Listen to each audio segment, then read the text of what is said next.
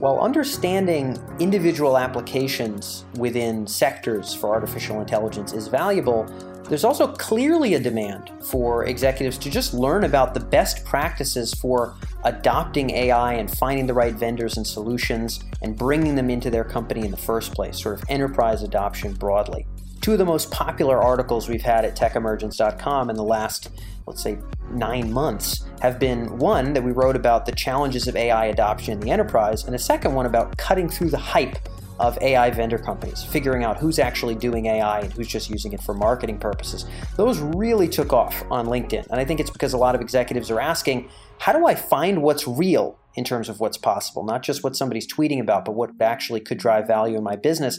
And then when I find it, how would I tie it into my company? How would I make data scientists and this new kind of technology function within an enterprise where maybe we haven't really leveraged machine learning historically? How does that transition work? And it's a question a lot of execs are asking, and some actually have experience with. This week, we're lucky enough to have Rajat Mishra on the line with us. Rajat is currently VP of Customer Experience at Cisco. He's on the leadership team of sort of their CX executive leadership team in the Bay Area. Previously, he worked at Mu Sigma, which is one of the sort of big unicorn companies to come out of India, sort of on the consulting and analytics side of things. And Rajat speaks with us this week about two major topics. Number one, when it comes to asking the right questions when you're going to adopt AI, where should executives focus their attention first? In other words, what are the factors that they're often not considering that they need to think through before they say, we should integrate this technology, or we should focus on this application versus this application? What are the questions that need to be asked first? And secondly, he brings up an important point about imagining the future of specific roles. We use an example in customer experience because that's where Rajat's currently working. But if we imagine adopting certain AI technology within a certain role, sometimes those roles will be augmented or changed in a pretty significant way. As an executive team, it's important to be able to kind of map out where do we see this role shifting in the next 5 years. If we do augment some of these chat or voice applications or route or automate some of these different tasks, how is that going to affect workflows, and how are we going to be able to move and upskill our team into a future version of the role that they're in now, that there's some kind of paradigm thinking that might be required. And I think that's one of the more exciting parts of this particular interview. So be sure to check out those two earlier articles I'd mentioned on techemergence.com, Cutting Through the Hype of AI. Actually, if you just type that into Google, you can find it. If you're interested in this episode, I think you'll like those. But without further ado, we'll dive in with Rajat. I think this has been an interesting episode. So I'm Dan Faggella. You're tuned in to AI in Industry. And without further ado, let's hop right in.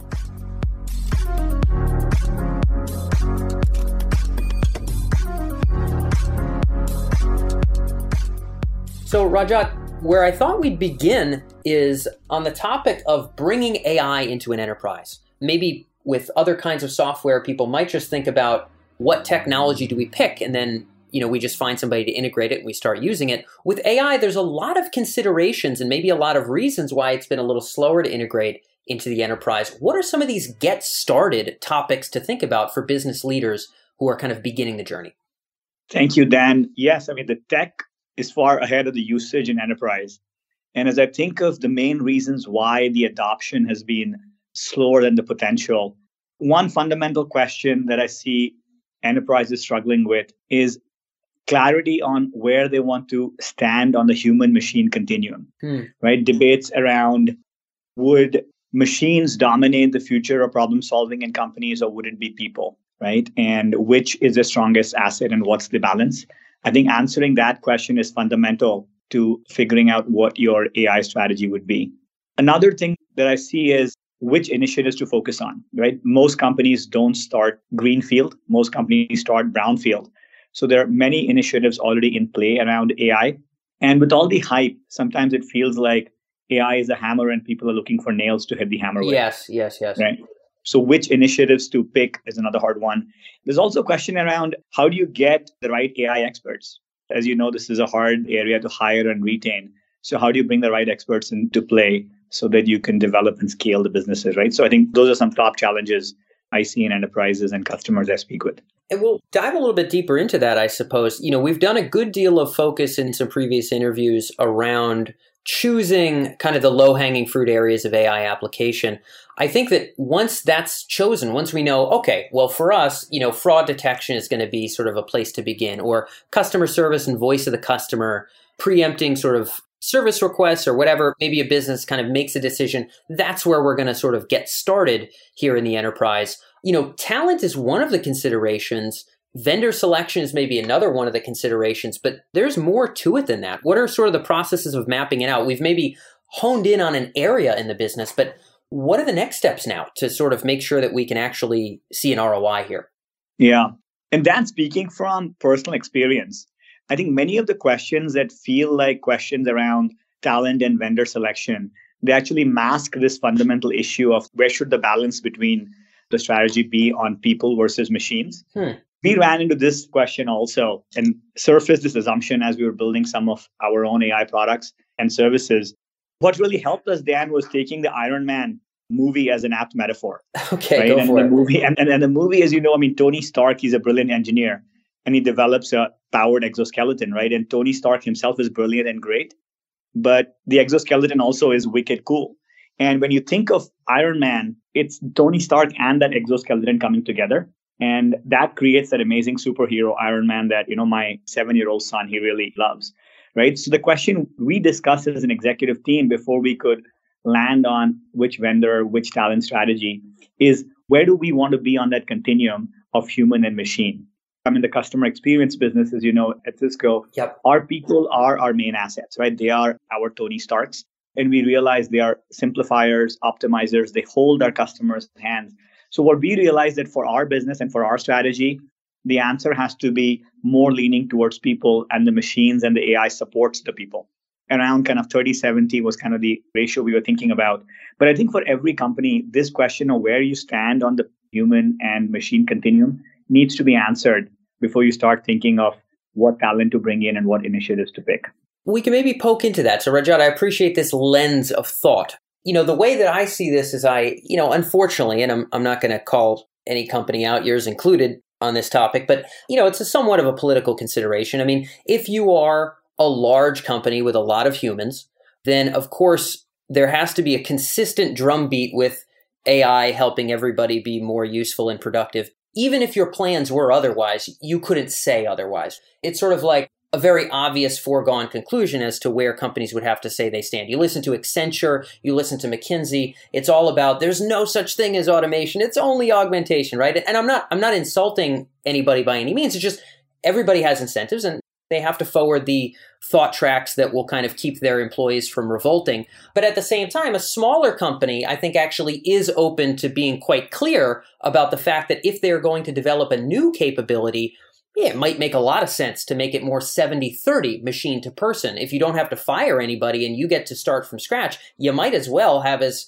people only in the absolutely mission critical roles that they need to be in. It feels to me like big companies are going to all say they're people focused and small companies are all going to say they're machine focused. And it's kind of a foregone conclusion. Is there more nuance to this? I mean, are there big companies like Cisco who would ever say that they're going to be machine focused? I mean, it almost seems kind of unrealistic and whatnot, but maybe there's more nuance that I'm not aware of. Yeah, I think the way I would kind of answer that, Dan, is I think it has less to do with the size of the company, right? I think it has to do more with the evolution of opportunities, right? So I think across companies, there's going to be a combination of job change, job up-leveling, and job displacement. This is a movie we've seen before, right? So if you think of the invention of the wheel or industrial revolution or computer age, many old jobs were gone. Like take the industrial revolution, for example. Many old jobs were gone and many new jobs were created, right? Like the Six Sigma specialist got created in the industrial revolution, right? And the US steel industry lost 75% of its workforce from 60 to 2002. But lots of new jobs also got created in this process, right? So I think as AI goes mainstream, new kinds of jobs will be created. And it really depends on what kind of business you are in, right? Because, for example, in the customer experience business, trusted expertise is one of our core values. And our customers want our experts to kind of guide them through the journey, right? So there'll be some degree of job replacement in job change and job up-leveling, but I think more opportunities will be created in this process. And that's what we are seeing, right? Like for this example, We created technology that could solve 86% of our problems automatically. What it did was it created time for the engineers to start creating new scripts and further that AI even more and start working on value add activities where they take customers through the life cycle. Yeah, okay. So I see what you're saying is that maybe there is some work that kind of gets replaced or displaced, but that frees us up to do maybe additional creative work from those folks who are no longer tied up as much, which totally makes sense. Yeah, go ahead. Yeah, and I think what's critical to think about is what are the skills of the job force for the future. And if I think about it, I think learning is probably the most important skill of the future. And what's amazing to me, Dan, is the rate of change of learning will be more important than learning itself in the future. And I don't think there's a word in English that captures the rate of change of learning, right? Which is jobs will be replaced with new jobs, and we don't know what the jobs of the future are going to be, right? Maybe in the future, there's an empathy auditor, right, who makes sure there is empathy included in our AI. But unless we can get our workforce to learn, and more importantly, to embrace the rate of change of learning, these new opportunities will not be created.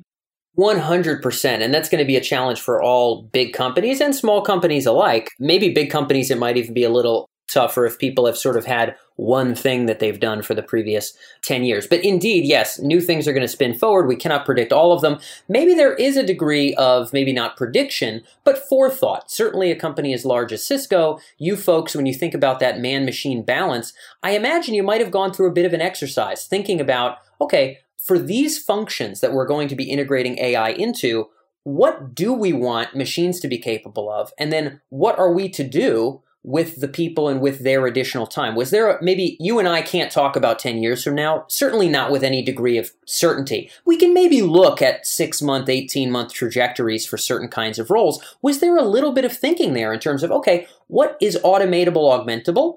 And where do we want to mold this role of a customer service agent over into, the future and maybe the next 5 years to kind of make them more of a Tony Stark? Does there have to be some visioning of who does what, man and machine, within a specific role? Is that a useful exercise? And maybe, how did you guys go about it?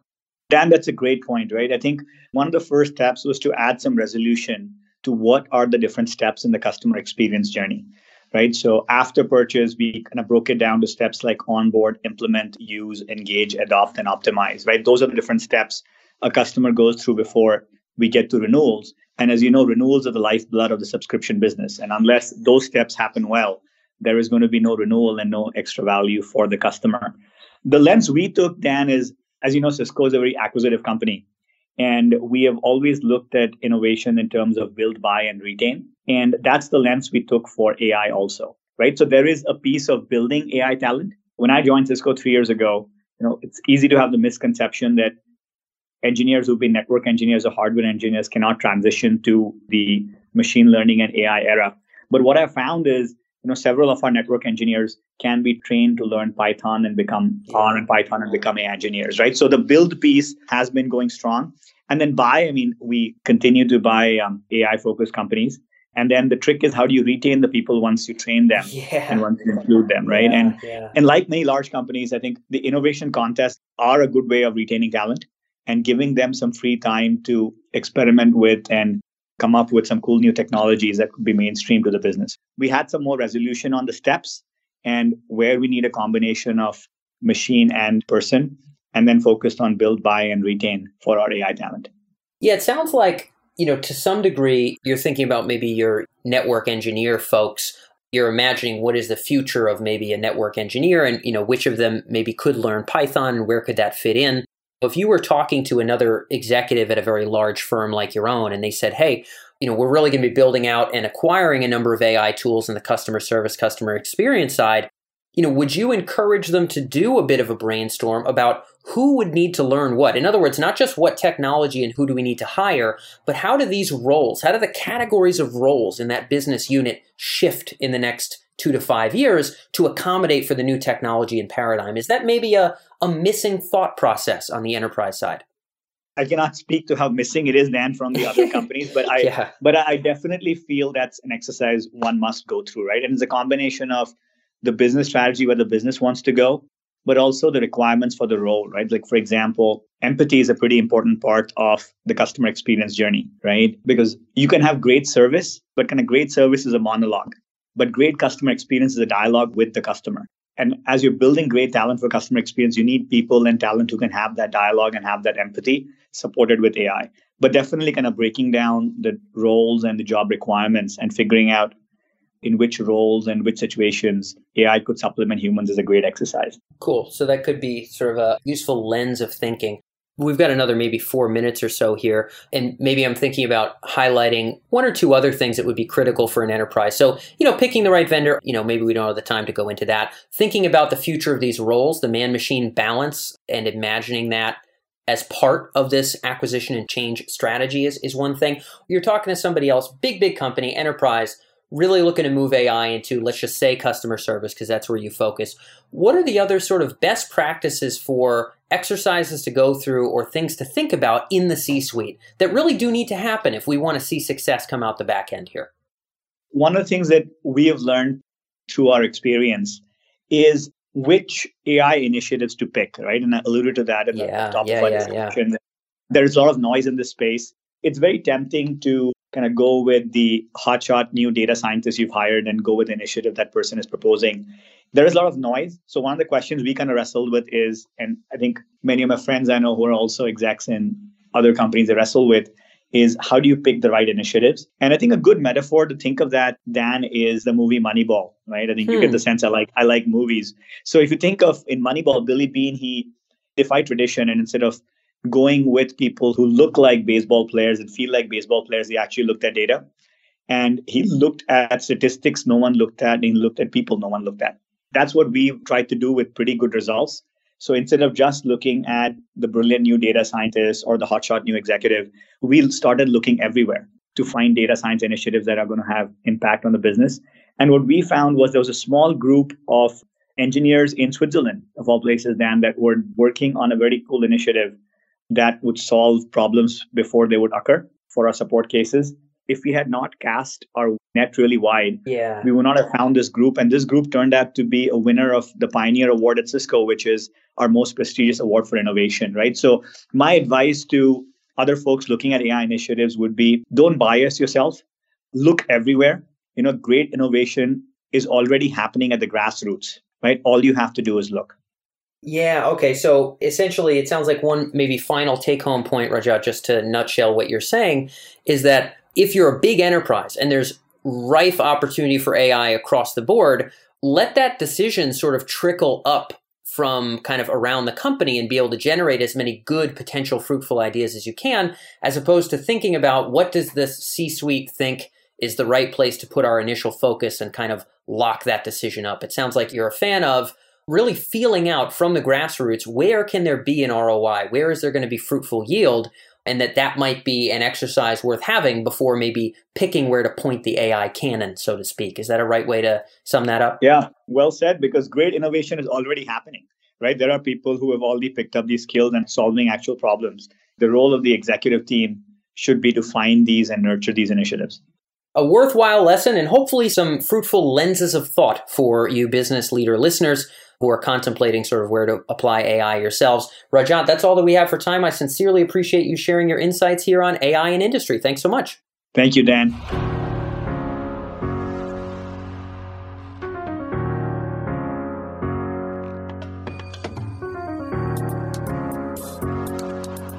That's all for this episode on the AI and Industry podcast, where we explore the applications and implications of AI in your business or industry. And when it comes to those benefits of real insight in terms of artificial intelligence applications in business, this show is really just the tip of the iceberg. AI and Industry is produced by Tech Emergence, and over at techemergence.com, you can find actionable industry-specific coverage, including case studies, unique market research with charts and graphs, and regular coverage of the AI applications of both the hottest startups here in the Bay Area, as well as what Fortune 500 companies are doing with AI today. Everything from marketing and advertising, business intelligence, to specific industries like finance and healthcare. You can stay ahead of the curve and stay on the right side of disruption by visiting techemergence.com. And when you're there, make sure to sign up for our weekly newsletter on the left-hand side of the page. Most of our podcast listeners get the episodes directly to their inbox every week. You'll be joining tens of thousands of other business leaders